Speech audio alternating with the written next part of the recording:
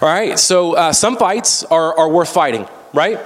Some fights that we jump into, they're completely worth fighting, and some fights that we jump into, they just aren't worth fighting at all, right? And one of the things that we can ask ourselves when we're in the middle of a fight to know if it's worth fighting or not is to actually ask the question, is this fight worth it? Is this fight worth fighting or not?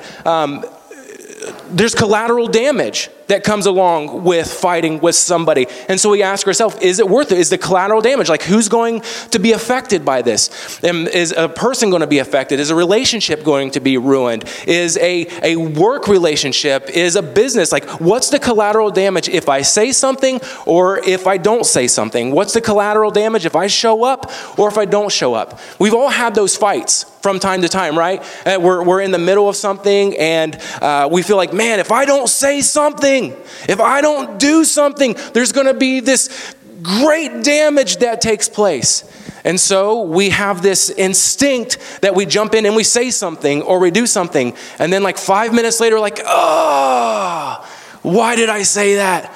Oh, why did I tweet that? Oh, why did I send that email? And maybe it's not 5 minutes, maybe it's like an hour later, maybe it's like a day later, a week later, but sometimes there's just this feeling of like, I know I shouldn't have said that, or I know I should just kind of stayed out of it. That wasn't the fight that I was supposed to jump in at all, right? Anybody been there with me? Like I've done that time or two, or 3 or 4.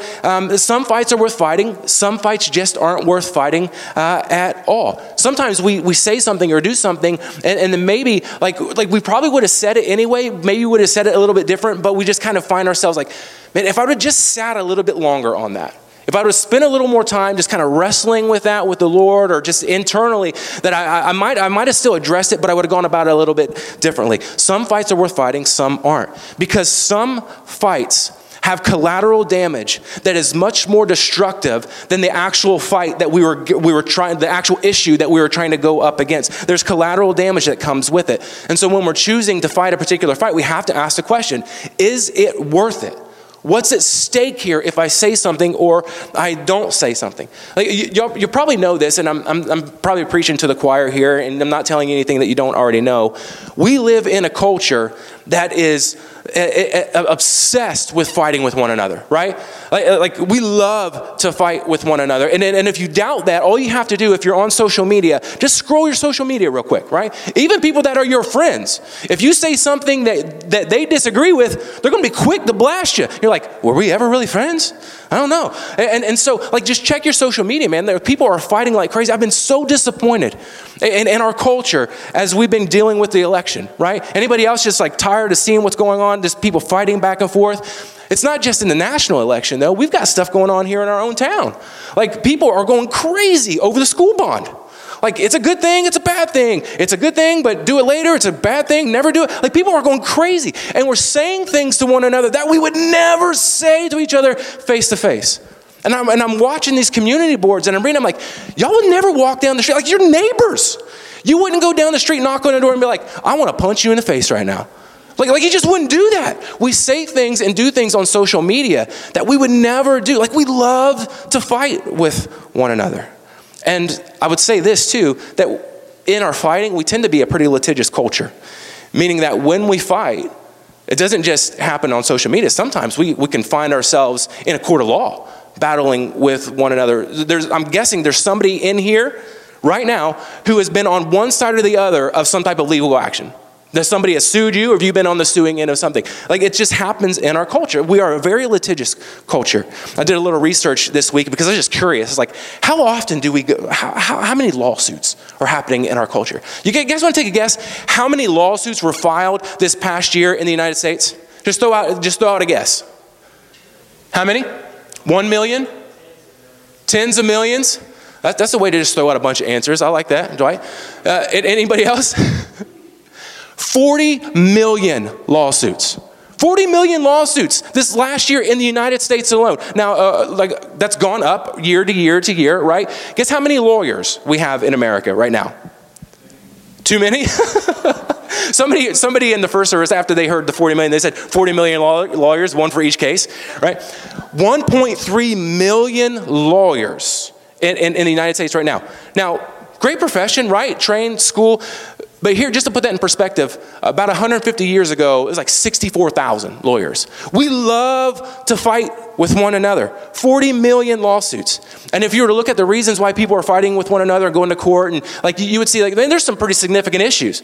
Like people are fighting over some very real things, some injustices that need to be made right, some injustices that need to be done away with, right? There are some very real, but if you were to look at the bulk majority of these lawsuits, most of them, I'm going to say most, a large percentage of them, it's just ridiculous claims, right? These are just crazy things that are happening. Like somebody spills hot coffee on themselves, and they're like, well, that shouldn't happen. That coffee was too hot, so I'm going to sue you.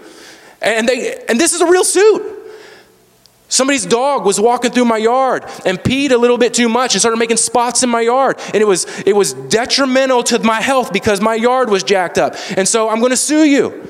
We got kids walking through and creating paths in my yard because they're trying to get to school. I'm going to sue you. I'm not going to sue your kids, but I'm going to sue you because you let your kids walk through my yard.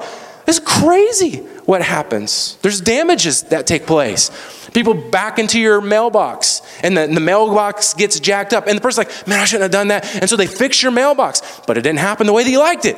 And so you get sued for it. And this is real stuff. I'm not making this stuff up here. And what we've said is that throughout this messy masterpiece series is that God planted the church in the culture that the church is planted in order to help shape that culture. Not to be shaped by or to be formed by the culture, but to help shape and to form the culture and to represent Christ in that community. Not to become a representative of that particular cultural milieu on the rest of the culture. They are to impact that culture. And if the church is going to look any different than the culture that we're in right now, if we're going to grow up into the masterpiece that God has called us to be, this perfect masterpiece that He's called us to be, we've got to do better than what we're seeing in our culture. We've got to do better when it comes to fighting with one another. When how we handle conflict and these personal offenses that we have with one, we got to do better than what we're seeing right now. We can't fight with one another like the culture fights with one another. This litigious fighting against one another over anything and everything that comes away. If it's not something that I like, we just tend to fight over it. We can't let this stuff happen. We can't let how we fight with one another become what characterizes the church. And in fact, the church should be known by something much more than fighting with one another. There should be something much greater that characterizes the church than how we fight with one another. Do you guys remember what Jesus said in John chapter 13 about this new law that He was going to give, that the church should be characterized by, that His people should be characterized by?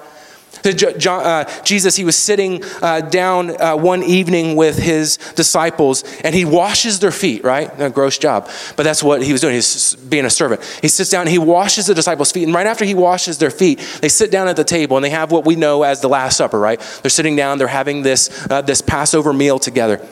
And as they're sitting there, guess who's sitting at the table with them, right? All the disciples, not 11 of them, all 12 are sitting there right now. Judas too. Judas, who got his feet washed by Jesus.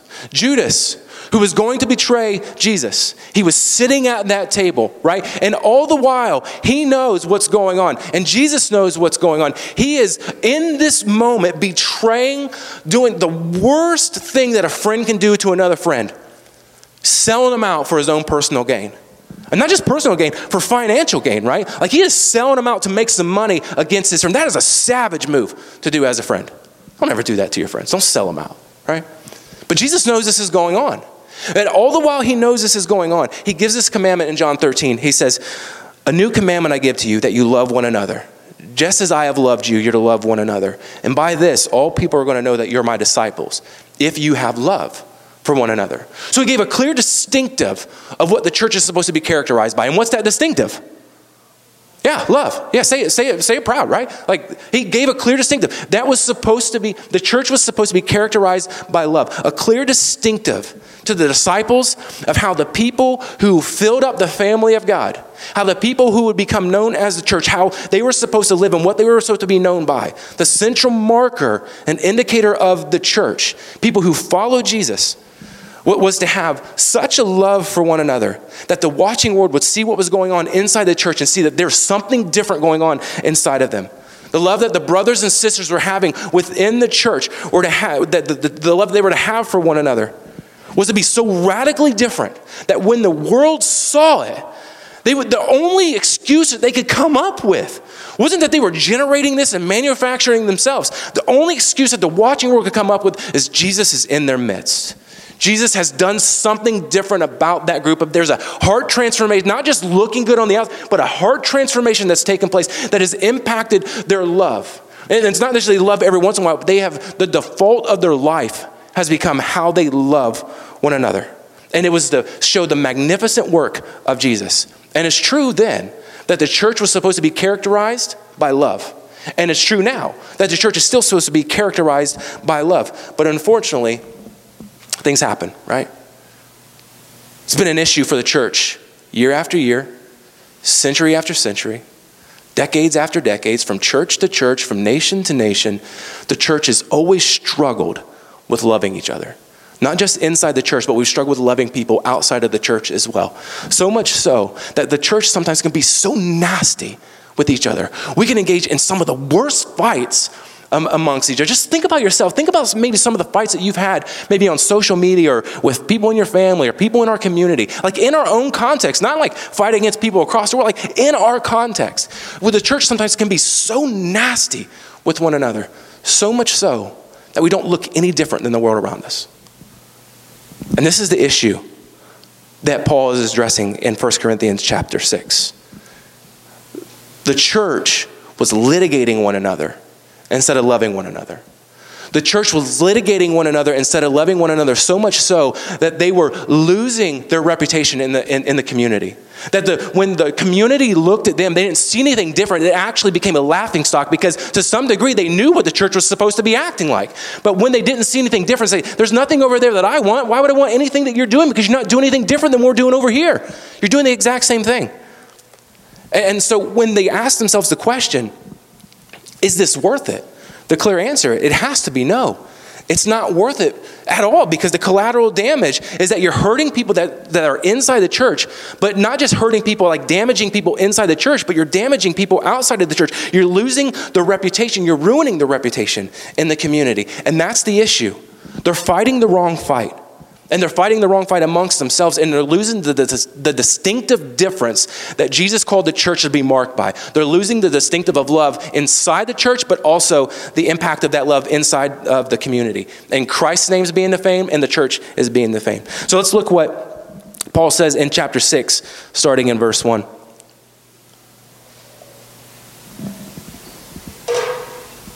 All right, verse 1. When one of you has a grievance against another, does he dare to go to law before the unrighteous instead of the saints? Or do you not know that the saints will judge the world? And if the world's to be judged by you, are you incompetent to try to trivial case? Do you not know that we're to judge angels? How much more then matters pertaining to this life? So if you have such cases, why do you lay them before those who have no standing in the church? I say this to your shame. Can it be that there's no one among you wise enough to settle dispute between the brothers? But brother goes to law against brother, and that before unbelievers. To have lawsuits at all with one another is already a defeat for you. Why not rather suffer wrong? Why not rather be defrauded? But you yourselves wrong, and you defraud even your own brothers. Okay, let's put this in our context. Let's remember what's going on here at the church, right? Paul, he's gotten an update from Chloe's people. Somebody from Chloe's group has come and either given him a message or he's gotten a message from Chloe's people about the things that are going on inside the church in Corinth. The church, remember, is God's perfect design. It's his perfect masterpiece and design to impact the culture wherever the church is planted. It's a perfect design, but the church is filled up with all kinds of imperfect people. When the church is filled up with imperfect people, they have been perfected in Christ, but still living in the flesh, right? And so we have imperfect people filling a perfect church or a perfect design. And Paul says this church, it's not growing up. It's not maturing at all. He actually goes so far to say that they're babes in Christ, that they should go on towards solid food, but they can't go on to solid food because they're still drinking milk, baby kind of stuff. And he says, you're still immature, living like people who haven't been changed at all the while you have been changed. He says, you're living like people who are still under the rule and reign of the kingdom of this world. And we've talked about the kingdom of this world is ruled and reigned by the prince of this world, who's Satan, right? And so so once you're in this camp, but when Christ comes in, he moves you out of that camp and brings you over to the camp of his son, into the kingdom of his light, into the kingdom of his son that's governed, it's ruled, and it's reigned by him. And in this place, he's given you a new heart. He's given a spirit inside of you that has completely transformed you, helping you to live a life that you could have never lived in and of yourself, in and over this world. So there's no faking over here. When you live Christ, it's because he's living inside of you, doing the work in you. And he says, you're not living as somebody who's been changed. You're not living like a transformed person, but that's who you are. You've been changed. You've trusted Christ. Your identity was completely locked up in the world, but now it's completely locked up in Christ, and there's no changing that. But they're having this hard time separating themselves from this world that had such a strong grip on them. A lifestyle that they had for so long justified socially, politically, ethically. Every culture, every region, every nation has a particular cultural ethic or a framework or a cultural climate, a social climate, a political climate that tends to govern their way of life. And the Greco-Roman world was no different. There was a political, an ethical, a judicial climate that kind of set the tone for how people would live and what would be the norms of life. And Paul says, you're not to live by the typical norms of life. You're to live under a new rule, under a new reign. But it was so hard for them to get away from. And they were so accustomed to live into this previous way of life, to do anything separate from that. It was like this, it was unheard of. It was unthinkable for them. It was inappropriate and somewhat to the logical mind of the day. It was negligent for them to walk away and to do anything different. It was for them. It was kind of like a cultural suicide for them to do anything different than the world was showcasing. To live in to try to live a different cultural climate in a cultural milieu and the mainstream of life, right? And so to go against that mainstream for them was like, well, are you a coward? Are you an idiot? Are you just not intellectually able to keep up with the things that are going on around? And so there was this constant fear of, if I walk away from how the world does things, that I'm going to be ostracized and isolated. And so what ends up happening is you've got this brand new generation, this first generation of Christians in Corinth, that just kind of bring in this same social, political, judicial, litigious ethic and framework into the church. And what ends up happening is you've got two different philosophies that are working against one another. Two different ways of living. And they don't compete, or they don't coincide with one another. They're actually competitive philosophies of life, and it's causing havoc inside of the church. And so in the Greco-Roman world, you've got this culture that is extremely litigious, right? They love to sue one another. The courts were just like another way of amusement for them. The culture was like, we want to be amused, we want to be entertained. It's this way of life that was somewhat debaucherous, or actually quite a bit debaucherous. Just entertain me, feed me, my appetite, whatever I want to do, right? We know, we've already talked about that a little bit, but the court system becomes just another way of them to feed that entertainment. And so what happens is you've got people that are fighting with one another. You got a dude over here who's fighting with another guy over here, like his donkey. He loaned him out to this guy over here, and he worked the donkey too hard, and the donkey ends up dying, and so now they're going to court. Or you got a guy who's over here, and he went a little bit further in his field and plowed a little more in his field, and so he ended up taking portions of his food for his family, and so now they're fighting in a civil court of law, right? They're just going after one another. They can't figure it out. And so what would happen is you've got this guy who's fighting against this guy, and they can't figure it out, and so this guy gets an arbitrator for his side, and this guy gets an arbitrator for his side, and so he's pulling for him, and he's pulling for him, and if they can't figure that out, well, then they bring in another third party who becomes like this impartial judge to help render a verdict. And if they can't figure it out with an impartial judge in the middle of them, then it becomes a jury. And so what would happen is in the small claims court kind of deal, there would be 201 citizens from all over the Greco-Roman world that would be pulled in, right? And so they would go check their mailbox, and they'd have a little pink card in there and say, hey, guess what? You got jury duty. And so you'd have 201 jury members who were sitting on these small claims courts trying to decide a case. And if it was a much larger case where there's much more money and there's much more property that was at stake, they brought in more jurors. And so now you go from 201 to 401 jurors. And they're trying to figure this out. There are even scenarios where there were 1,000 to 6,000 jury members deciding court cases in the Greco-Roman world. Is that crazy or what? Can you imagine being one of 6,000 jurors sitting in a deliberation room trying to figure out who's telling the truth or not? Can you imagine being one of those two people who's fighting over a donkey, and you're sitting there like, where's this going to land? I got 6,000 people who are out here trying to decide my fate. But can you imagine what this would look like for the church?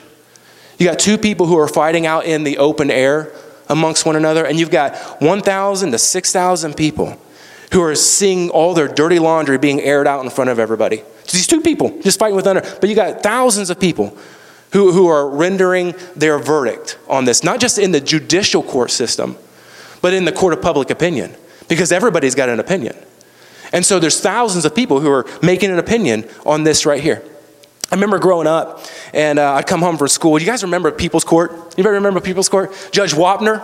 Yeah, Judge Wapner would come out. I still remember the tune in my head. Dun, dun, dun, dun, dun, dun, dun. And you got Judge Wapner, he comes out clad in his black robe, and he sits down, he grabs the gavel, hits the deal, and court's in session, right? And you got the plaintiff on one side, and you got the defendant over the other, and usually they're fighting for like $400. Small claim stuff, right? And you sit there. You got Judge Wapner who's listening to these people, but then you've got millions of people who are watching around the world. What's he going to say? What's she going to say? And everybody, not just a judicial thing happening here, but now you've got the court of public opinion. Well, I think he did it. Well, I think she did it. I think instead of $400, he ought to be asking for $1,200. And everybody's got an opinion on this. All the dirty laundry is being aired out there for everybody to see. Everybody. And now you've got Judge Judy, you've got Judge Brown, you got 1,000 all kinds of different judges out there with millions of people watching. A plaintiff and a defendant just going neck and neck with one another, duking it out to see who's right and who's wrong. The Greco-Roman courts were like this. It was the people's court. Potentially thousands of people listening in as they floated their dirty laundry out there for everybody else to hear. And everyone's making their public social verdict on what's going on. Who's right, who's wrong. And Paul says, okay, guys, let's weigh in on this. Does this make sense to any of you? Does it make sense that we would air our dirty laundry out for all the world to see when we can handle this kind of stuff in-house? Now, he's not knocking the judicial system at all here, right? He's not invalidating that there's wisdom in a collective group of people who are making a decision with one another. He's not invalidating that. It's actually, he appeals to certain courts as a citizen all the time so that he might find justice when there seems to be injustice against him. Like what we need men and women who are serving in the courts. We need men and women who love God, who have a social ethic, a moral ethic, and a biblical ethic to bring to the table to help shape the ethical doctrine and the moral doctrine of our society. We need men and women on every level of government to help situate the culture milieu where it's not against Christianity, but it actually begins to form and impact the culture rather than to be impacted by the culture, right? We need people on all these. So Paul, he's not invalidating the judicial system whatsoever. What he's doing is he's confronting an issue that's lying under the surface in the church in Corinth that's detrimental to the church's growth, to the spiritual health and development, but it's destroying the witness in the community. It's destroying the name of Jesus in the community. And he's not taking this lightly. Here's what he says. When one of you has a grievance against another, does he dare go to law before the unrighteous instead of the saints? What Paul's saying here is, why air out your dirty laundry? Why air it out there for all the pagan courts and everybody else to see? The things that you're fighting over, you should be able to handle these things in-house.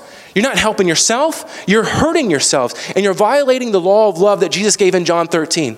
You're not loving each other, and you're definitely not loving the community. You're not pointing people to Jesus by how you're living your life. You're still living attached to this old system when I've called you and I've brought you over here into this new system to be governed differently.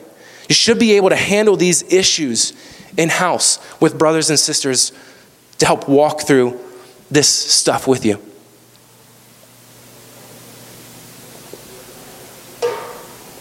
And if you can't figure this out amongst yourselves, bring in some others to help figure this out. Bring in a brother or sister in Christ to help work through this.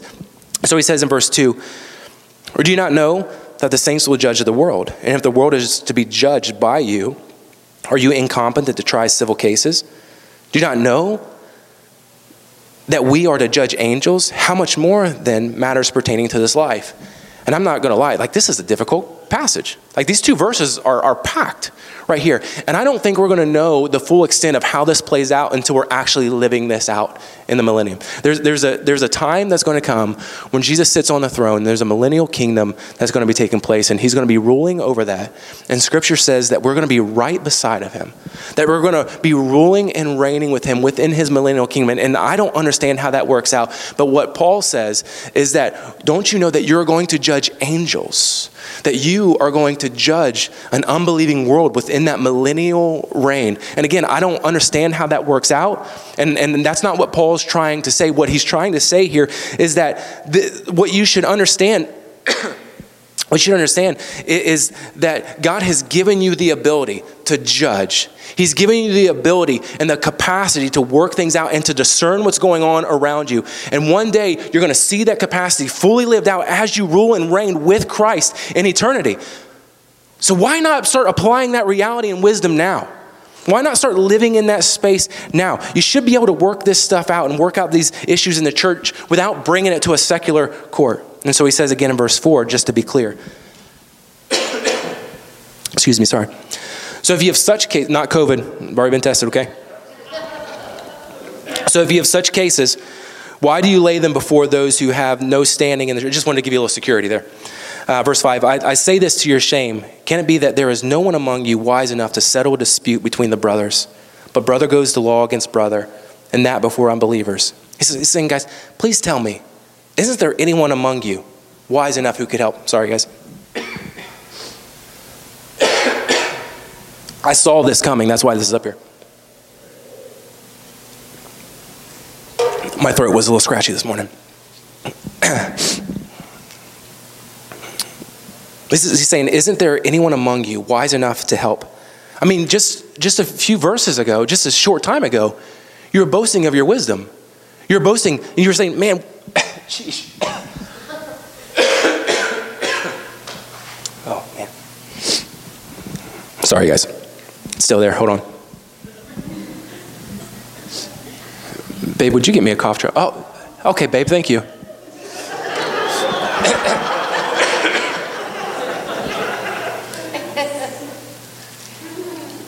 Thanks, babe. Three of them. Give them a round of applause, guys.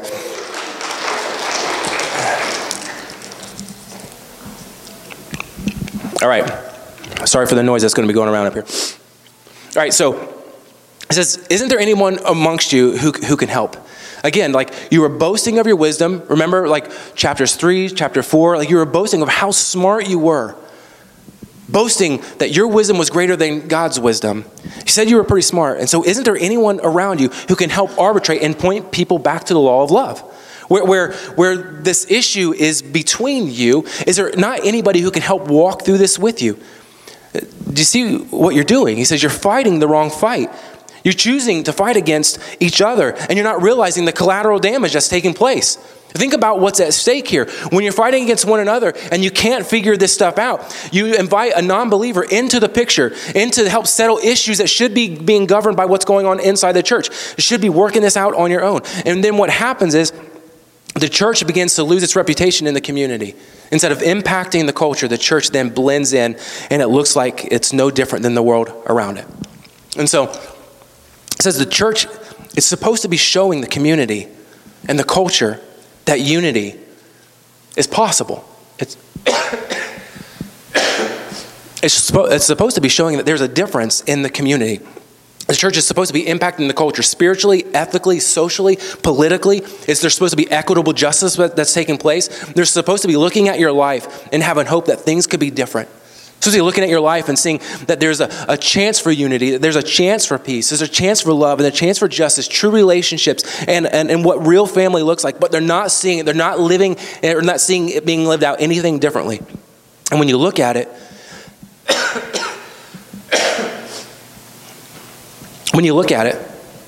you should be seeing that there's racial divisions being solved. There should be ethnic divisions being solved. Petty fighting in the church should be being solved. Pride and arrogance should be being solved. Why? Because of what he's already been saying. Because the cross of Christ has made it possible. He's made unity possible. He's made love possible. And when they look at you, they should be seeing that there is a person who's been redeemed by God, a group of people who have been redeemed by God, brought into his family, made perfect in Christ, learning to live out of these values of hope in this new kingdom, not like the old kingdom. They should see something different. Not people fighting against one another, but people fighting for one another. But they're not. When they look at you, they're seeing these petty fights out in the public, being aired out for thousands of people to go back and to make their own social verdict on. Fighting back and forth with one another. You've got Joe and you've got Larry out here in people's court fighting over $400. That should not be the case. He says you're litigating one another and you're losing your love for each other and you're losing your reputation in the community. So what he's saying very strongly is figure this out. Stop airing your dirty laundry out for everybody else to see. And so he's got a solution for us. It's not a solution that we particularly like. It's not a solution that the church has ever really liked or anybody ever likes, but he has a solution for us. And it's no different really than what Jesus or what God has given throughout the Old Testament. And it's kind of like a law of love, right?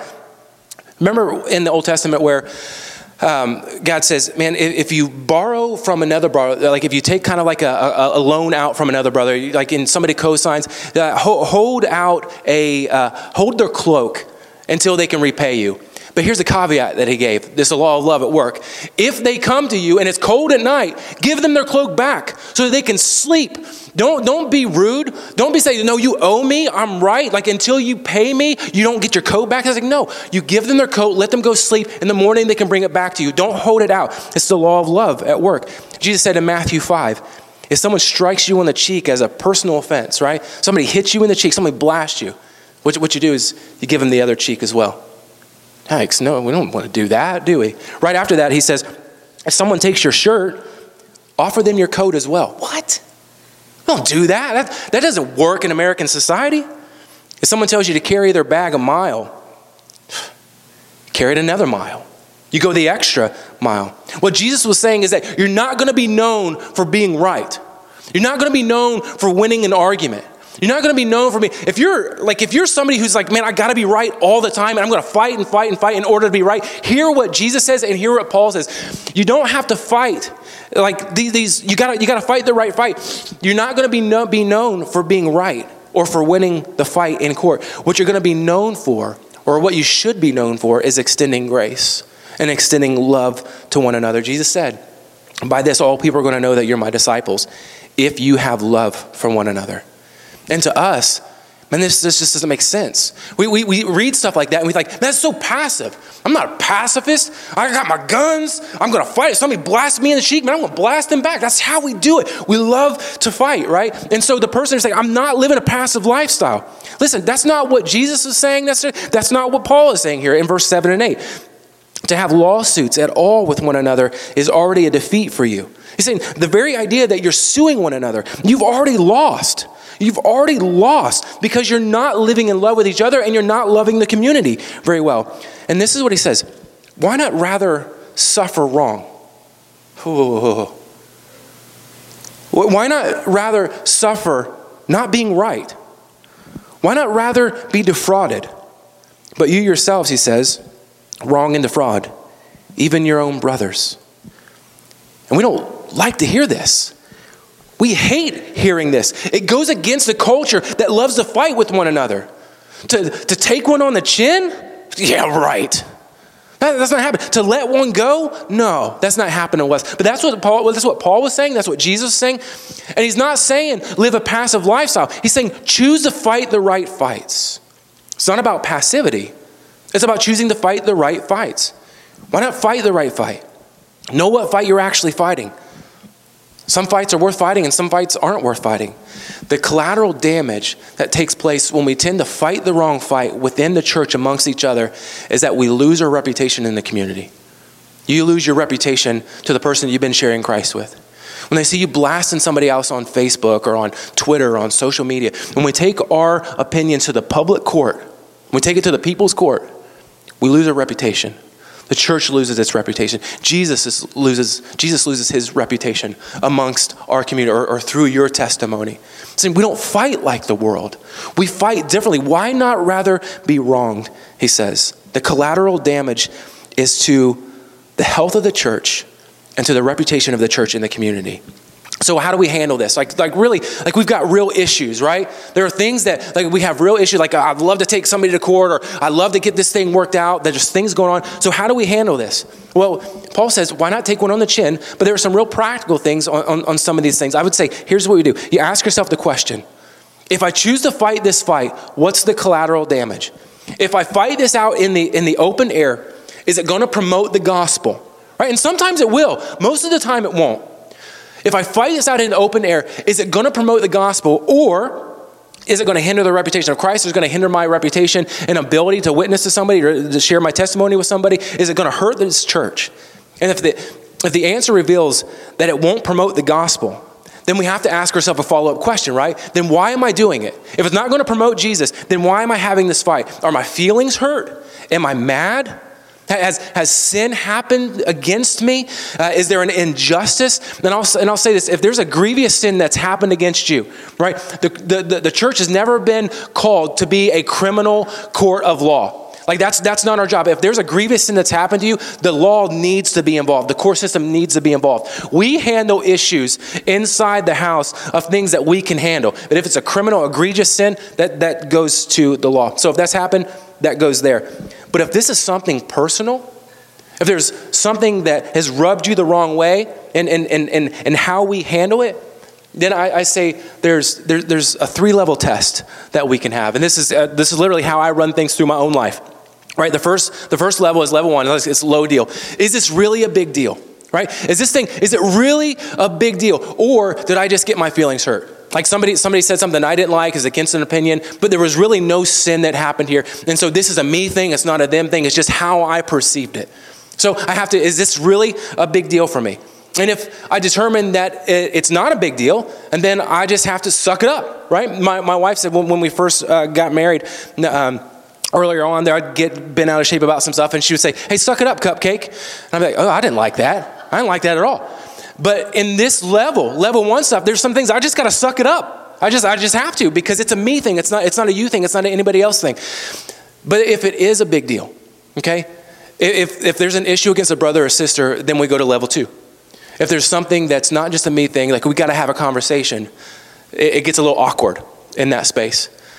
But I think there's health that comes here for the individual, and there's health that comes to the church. It's Matthew 18 being played out. It's what Tony talked about last week. It's the Matthew 18 principle of addressing a brother in sin or addressing a brother who's offended you. Jesus told us if we see, if we go to take our gift to the altar and realize that we've got something grievous against somebody else, then we lay down our gift and we go make amends, right? And this is the Matthew 18 principle being worked out in our lives. And I'm going to say that none of these conversations that we have with people, like they're not easy. Like they're awkward conversations. Nobody really likes to, like there's some people who like to confront one another.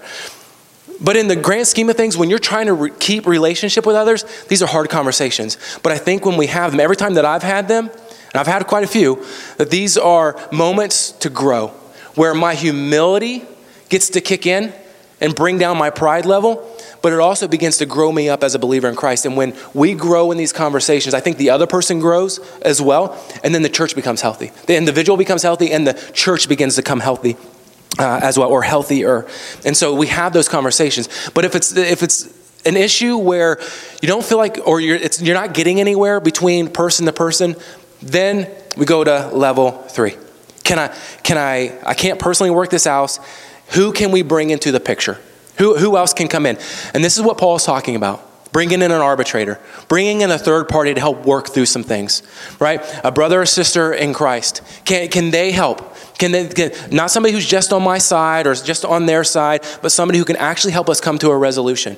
And if you can't find a brother or sister in Christ to help walk through this that you can both agree on, then we've got elders in the church that have the wisdom of God. They've been put in their place. They may not know every situation, but we have the ability to walk through as brothers and sisters in Christ with wisdom to help work through some difficult situations, okay? So that's an opportunity as well. A few years ago, I sat down with my mentor, who is he's a certified peacemaker in churches. And he goes in where there's situations where people are fighting with one another, and to keep it out of the court where it's a civil kind of a deal, he goes in and he has conversations with people to help them work through. And I sat in one day, and there was this gal who owned a construction business. And I'm pretty sure she did great work. And there was a guy who had some work done by her business inside the church. Now listen to this. They were on the same ministry team. Every single Sunday, they worked together. They served side by side. But they were fighting with one another about this work that this company did on the house. And he said, you didn't do the work the way that I wanted you to do the work, and so I'm not paying you. And every Sunday, they had to look at each other, serving with each other and holding this grudge towards one another. And so they sat down with my mentor and they worked through this, and they worked through the issue. And they got to a resolution. He arbitrated for them and it worked out really well.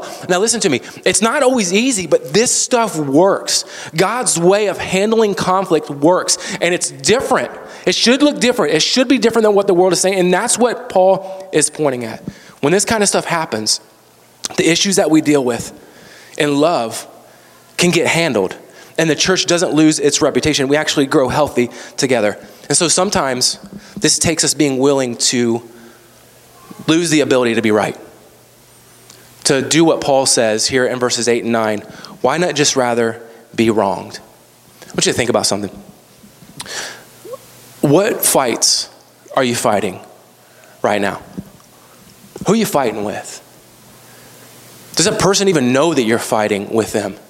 Because if that battle is just going on in your mind and you're fighting with that person, and they don't even know. Satan does all kinds of work in our minds when we're fighting against people, and they don't even know we're fighting against them. Right? He loves that space. Does that person even know that you're fighting against them? You just sit down with that person and have a conversation. What are the fights that you're having? Are they the right fights? Are the fights worth it? I'm going to ask him, where are you having those fights? Are you having that fight with a person, or are you throwing it out there on social media for all the public world to see? Are we having people's court on social media? We live in a litigious culture, but most of the time we're not throwing lawsuits against one another in our church, right? But it doesn't mean that we're not fighting with one another, and it doesn't mean that we can't lose our reputation in the community by simply making a click. Oh, it's just my opinion. Or it's just my thought. But when we start lambasting one another and fighting against one another, what's that do to our reputation? Where are you having those fights? Are they happening? Are they worth it? And when you think about the idea of Paul saying, take it on the chin, why not rather be wronged? What's that do to your gut? How do you process that? Are there the fight that you're in, or the fights that you get in?